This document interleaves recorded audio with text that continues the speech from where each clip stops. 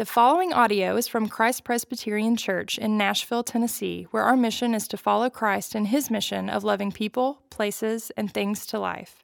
For more information about Christ Presbyterian Church, please visit christpres.org. Hi, I'm Angie Gage, and I'm one of the directors at Old Hickory Boulevard location. If you belong to our Music Row congregation, it's time to click the button now where you'll be directed to hear the sermon and the Bible reading from your pastor, Stacy Croft. If you belong to the Old Hickory Boulevard or Cool Springs locations, you can stay right here with us. Today's scripture comes from John 4:7 through 26. A woman from Samaria came to draw water. And Jesus said to her, "Give me a drink," for his disciples had gone away into the city to buy food. The Samaritan woman said to him, "How is it that you, a Jew, ask for a drink from me, a woman of Samaria? For Jews have no dealings with Samaritans." Jesus answered her, "If you knew the gift of God and who it is that is saying to you, 'Give me a drink,' you would have asked him, and he would have given you living water." The woman said to him, "Sir, you have nothing to draw the water with, and the well is deep. Where do you get that living water? Are you greater than our father Jacob? He gave us the well, and he drank from it himself, as did his sons and his livestock." Jesus said to her, "Everyone who drinks of this water will be thirsty again, but whoever drinks of the water that I give him will never be thirsty again. The water that I give him will become in him a spring of water welling up to eternal life." The woman said to him, "Sir, give me this water so that I will not be thirsty or have to come here to draw water." Jesus said to her, "Go, call your husband and come here." The woman answered him, "I have no husband."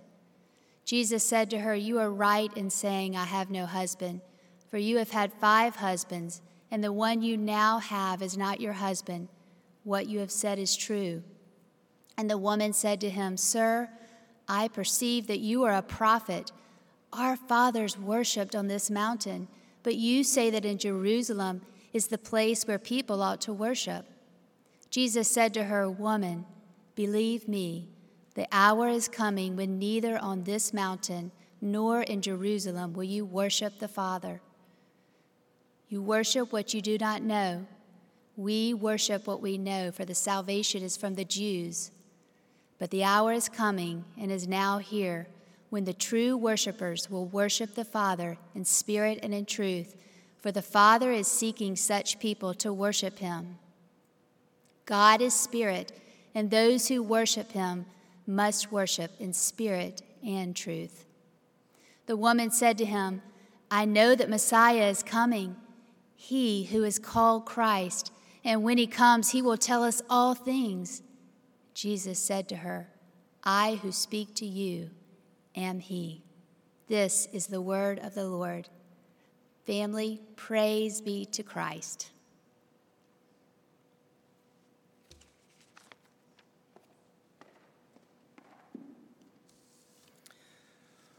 Well, hello, my name is Russ Ramsey, and I am the pastor of Christ Presbyterian Church's Cool Springs location. If we haven't met, I'm preaching for Scott today as well as for the Cool Springs location, so hi, Old Hickory.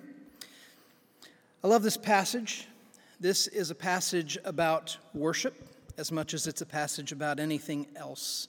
And so we're talking today in this series, this is the last part of this series, what the consolation of Christ, and this message is called What Jesus Says About Worship. Incidentally, we are going to begin a new sermon series next week on the Psalms of Ascent, and I'm really looking forward to that, and it ties in to this final sermon in this series because the Psalms of Ascent are all about the pilgrimage of worship. They're Psalms 120 through 134. So 15 psalms that were used as pilgrim songs as people made their way to Jerusalem to worship the Lord. And so we're going to be spending some time in those, and I'm really looking forward to that. So let's get into this passage. I love this chapter in John. Okay. Michelangelo. Michelangelo is a person I believe was created to make art. If you've seen his Pietà or his statue of David in particular, those are perfect. They're perfect statues. To study those works is to study the work of someone who didn't just have skill with a hammer and a chisel, but he had some kind of an artistic vision that was seated deep inside of him. He was famous for saying that in every block of marble there's a statue trying to get out, and it's his job to set it free. But I think the same could be said of his sculptures, that his sculptures were inside of him. And part of his life's work was to get them out of him. Have you ever been in the presence of somebody who is doing what they just seem put here to do? Maybe it's a musician or a chef or a painter or a poet or a storyteller. It's as though this deep sense of purpose gets activated inside them when they're doing this thing, and it just comes out of them. We, all of us, were created to worship. Everybody within the sound of my voice was made to worship God. Such a simple statement to make, and yet it's also a statement that can be so easily misunderstood. When I tell you that we were created to worship God, I'm not referring primarily to singing songs. I'm not referring primarily to listening to sermons or coming to the Lord's table, journaling, having a devotional habit in the morning. Those are expressions of worship, and they're good ones. But what I mean is this. I mean that we were created to ascribe to God all the glory and honor that is due to his name. We were made to do that, to adore him as his handiwork, celebrating in his goodness and in his grace. We were made for this. I mean, like Adam and Eve before the fall. We were created to walk with God in the garden in the cool of the day, and face-to-face, intimate, holy fellowship with him. We were made for this. To worship, it's meant to be a kind of a return to the principles of Eden. And it's so hard to do. It's so hard to do, and I want to talk a little bit about why, and then dig into Jesus' exchange with the woman at the well, because we see it on display here. But it's hard to worship these days because we have turned worship, in our culture, we've turned it into a commodity. So we've made worship a commodity. We have so many choices in terms of preference.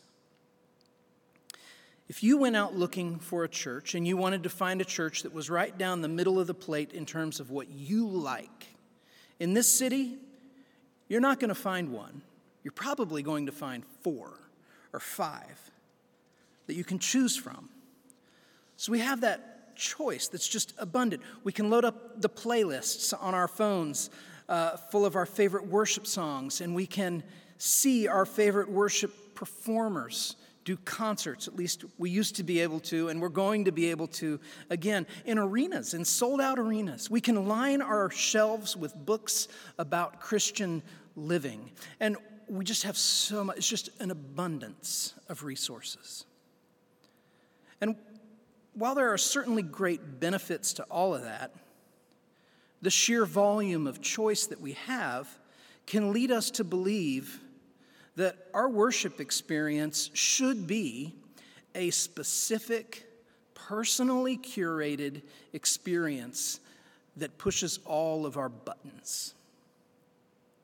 And so you can see how easy it's become to really make worship more of a pursuit of self-satisfaction than the glorification of God, to the point that we can become dismissive or even condescending of those who honor God and glorify him with their gifts and their talents. They just do it in a way that doesn't align with our taste. And right now, where we are, with pretty much everyone having to worship remotely, there's yet another degree of separation that we feel between the believer and the body of Christ. And we feel it every week, right? What translates on a screen in your living room is nothing like gathering as a congregation for worship. It's not nothing like it, but it's very different, isn't it?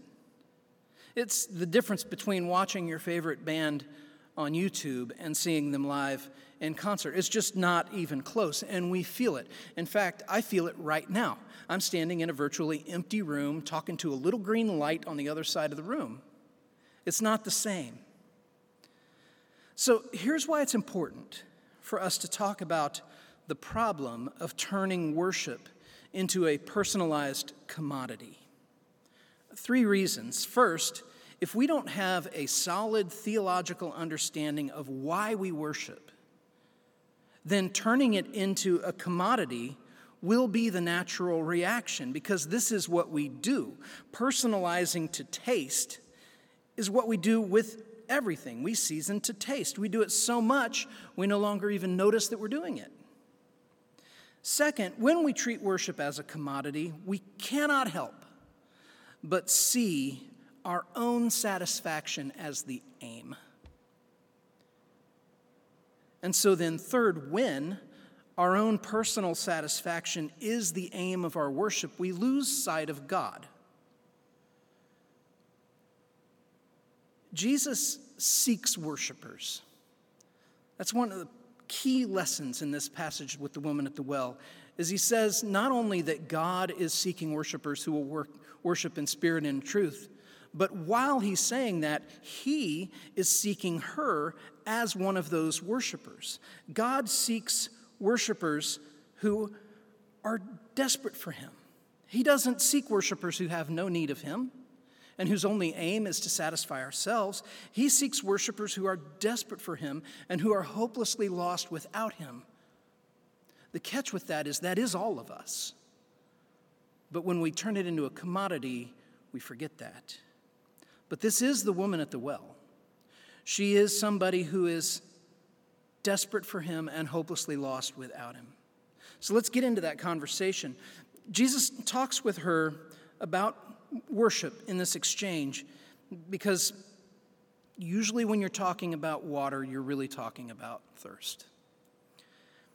As Jesus was passing through Samaria, he came to Jacob's well in Sychar, and this woman comes to draw water, and Jesus asks her to get a drink of water for him because he's thirsty.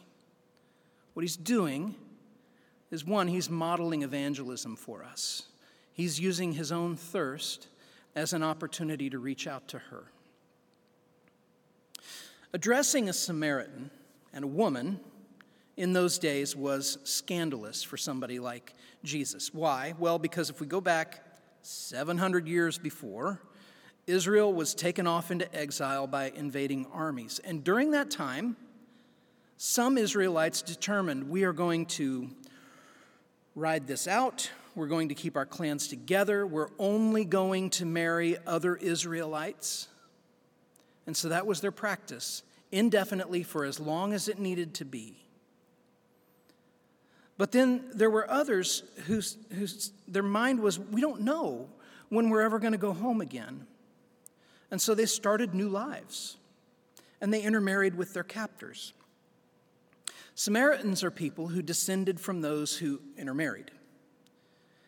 And they came to be regarded by the Jews of Jesus' day as betrayers of the bloodline of Abraham, because being half a Gentile was worse than being full Gentile. A full Gentile can't help it, but a half Gentile is somebody who some people somewhere along the way made choices. So you can appreciate the complexity of the situation here. No Israelite knew if they were ever going to go home again. And then even after the exiles, what it looked like to pick up the pieces of that catastrophe, it just looked different to different people. Is this sounding familiar? Because we're in a position like that right now in a very real way, right? Nobody knows what's going to happen. And yet, we have to move forward with life. And so we have to make choices of what that looks like, and what that's going to look like is going to be different for some people than for others. Many of those who refused to intermarry after the exile, they returned to Jerusalem. But those who didn't refuse to intermarry, they weren't welcome back, including the Samaritans. And Jerusalem was where the temple of the Lord was.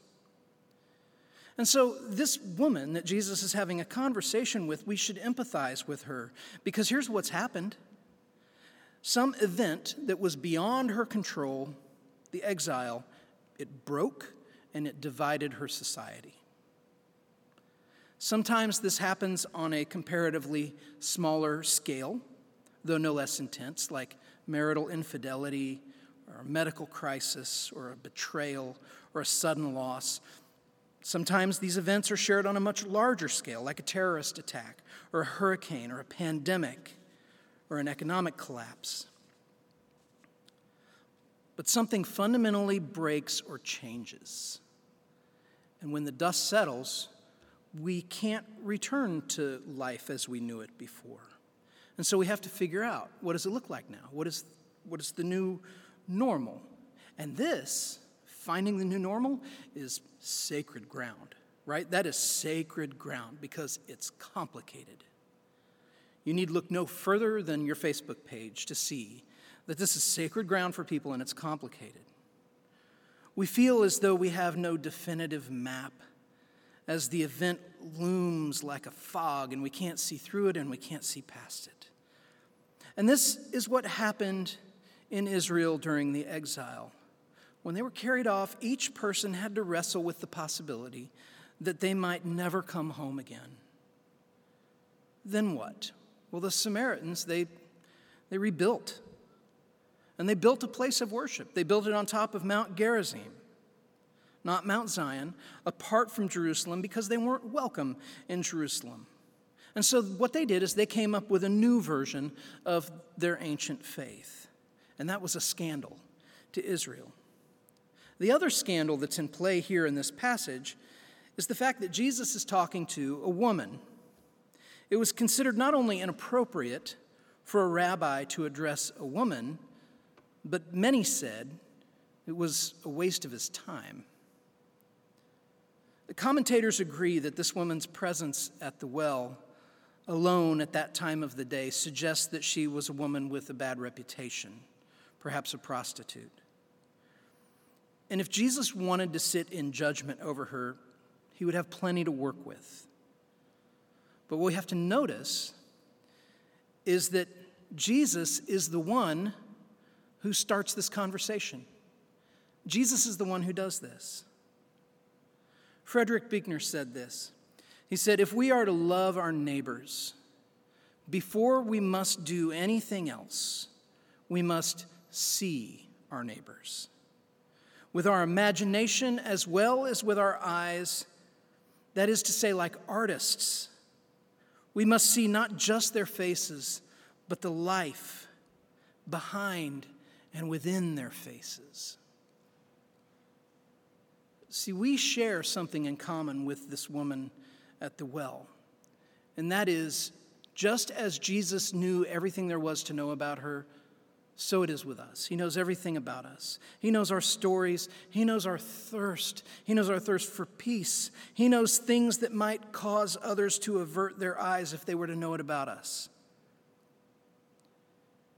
And she's doing what we do in times like this. She is protecting herself through sarcasm and being a bit bristly. She's making Jesus earn the moment. She's even mocking him a little bit when he says that he has this water, and she says, you don't even have a bucket. Jesus knows that she's getting indignant. He also knows her thirst. And so he tells her about the water he has. And he says, everybody who drinks the water I give will never thirst again. In a word, Jesus is turning the conversation from water to thirst. which is what a conversation about water from a well is anyway, right? It's a conversation ultimately about thirst. She'd been talking about a quantity of water, but Jesus has been speaking the whole time about the quality of thirst, her thirst. And so she says, perhaps dismissively, one of the things we don't get in Scripture is we don't get tone of voice. We don't even really get punctuation. But she says this, well, why don't you give me some of this water? It'd be nice to not have to come here every day. And Jesus stays with her. How much receptivity does a person need to display for us to continue to offer them something good and true?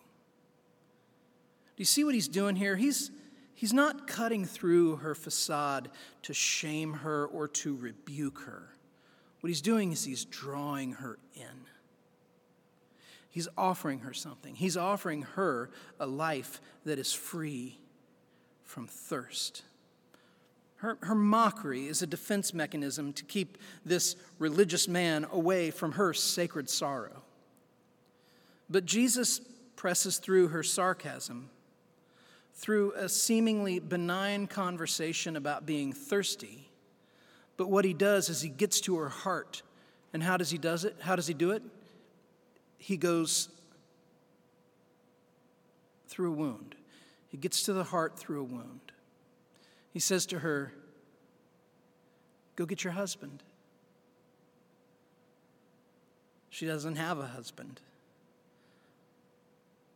Jesus says, I know you've had 4, and the man that you're living with right now is not your husband. Now he has his finger on the wound, doesn't he? Imagine her sorrow. Imagine the things that this woman has been through, the things that she must look at in her own life and say, was it supposed to be this way? Is existence as a human being on this planet supposed to be so hard? Is it supposed to be so fraught with suffering and grief and relational brokenness and societal brokenness? Am I supposed to wake up every day and look across the hills and know that the people on the other side of the horizon hate me? Imagine her. Imagine her shame. Imagine the words that have been whispered about her. Imagine the things that she might have done. Imagine the things that must have been done to her. Imagine how this woman must have negotiated with her pain in an attempt to make some kind of peace with it.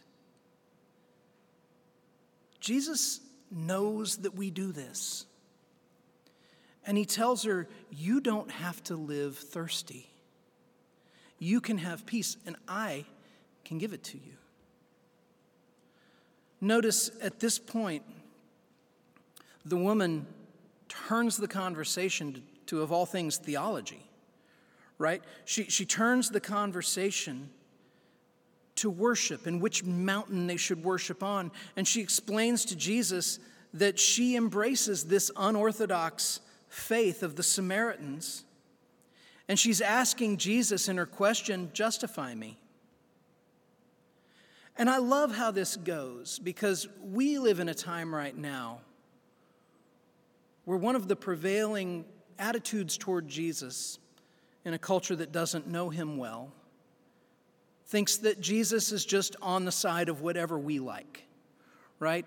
And so if there's something I like, a way that I vote, a way that I shop, a way that I believe, a way that I think about whatever social issue, and it feels like the right one to me, then Jesus must be on my side. But when this woman explains to Jesus that she embraces this unorthodox faith and he asks her to justify it, how does he respond? He tells her she's wrong.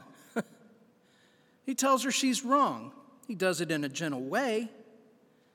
But he says, you worship what you don't know, and Jews worship what we do know.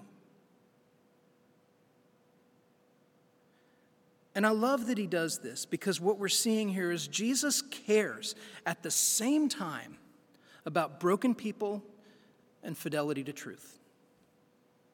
He cares about broken people and doctrinal fidelity. and he does not endorse inventing belief systems, because he is the way, the truth, and the life. And he says, later on in this book of John's Gospel, he says to love him is to obey him. If you love me, you will keep my commandments. So he tells her she's wrong. But then he tells her the time has come when true worshipers will not gather on specific mountains anymore. This conversation is obsolete already. But true worshipers will worship in spirit and in truth. What's that a reference to? That's referring to the outpouring of the Holy Spirit who would inhabit God's people, making us, not buildings, but us, the temple of the Lord.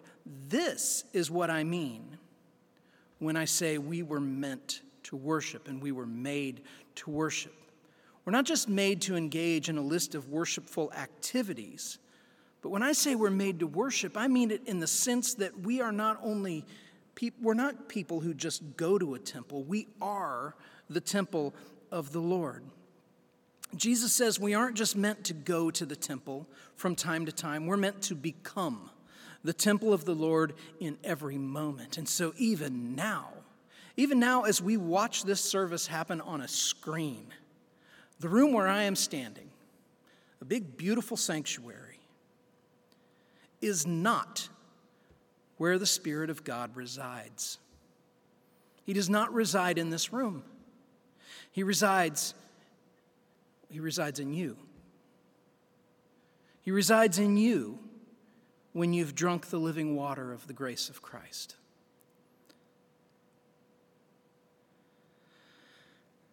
In this passage, we see that we are sought after by God to be in his presence. Jesus knows this woman. He knows all that she has done, all that she has been, all that she has been through. And he engages her. He engages her. Why? Because he wants her to become a worshiper in spirit and in truth. The time is coming and has now come when God's people will worship him in spirit and in truth. And he's engaging her for this purpose. Why? Because that's what she was meant to be, a worshiper. The gospel would ring hollow if he just said, go get your husband. But he says, get your husband and come back here. And it's that last part of the statement, which is such a beautiful picture of his grace. Because the get your husband line was for her conscience. It was to let her know that he knew what her life was like. But the come back here part, that was for her heart. So I want to ask you this question. If you're the woman at the well, put yourself in her position, and you have this conversation. What is Jesus asking you to go get, to bring back? In other words, what do you turn to try to satisfy your deepest thirst? For her, it seems to have been men. He wants you to own whatever that is. A computer, money, a reputation, an achievement. He wants you to own whatever it is, an unfaithful relationship, and come back to him and worship him. You were made for a relationship with God. And this is a God who knows you. And he promises, he will take away your thirst, the insatiable, unquenchable thirst.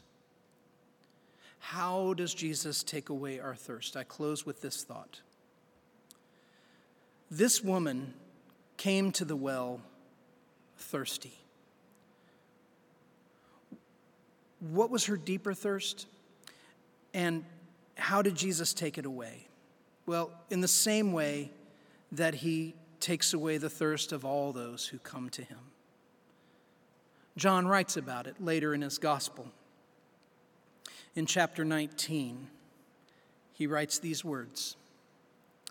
After this, Jesus, knowing that all was now finished, said to fulfill the scripture, I thirst.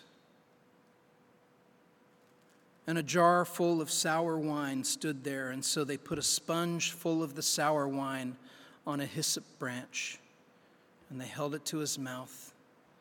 And when Jesus had received the sour wine, he said, it is finished. And he bowed his head, and he gave up his spirit.